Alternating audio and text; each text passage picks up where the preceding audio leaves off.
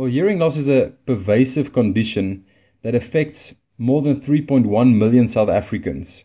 If we include milder losses, it's probably closer to 6 million South Africans.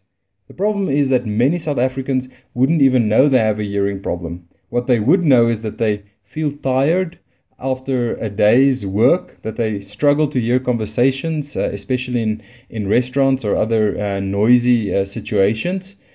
We also know that hearing loss leads to things like depression, that it has an association with even dementia. Hearing loss predisposes a threefold increased risk for dementia. So for society in general, if we can detect hearing loss early, we can intervene and provide the necessary interventions to either negate or minimize these negative effects of hearing loss. So for society, it has a tremendous influence, but also for the individuals, of course, in relationships and how they connect to their world and to the relationships and to life around them.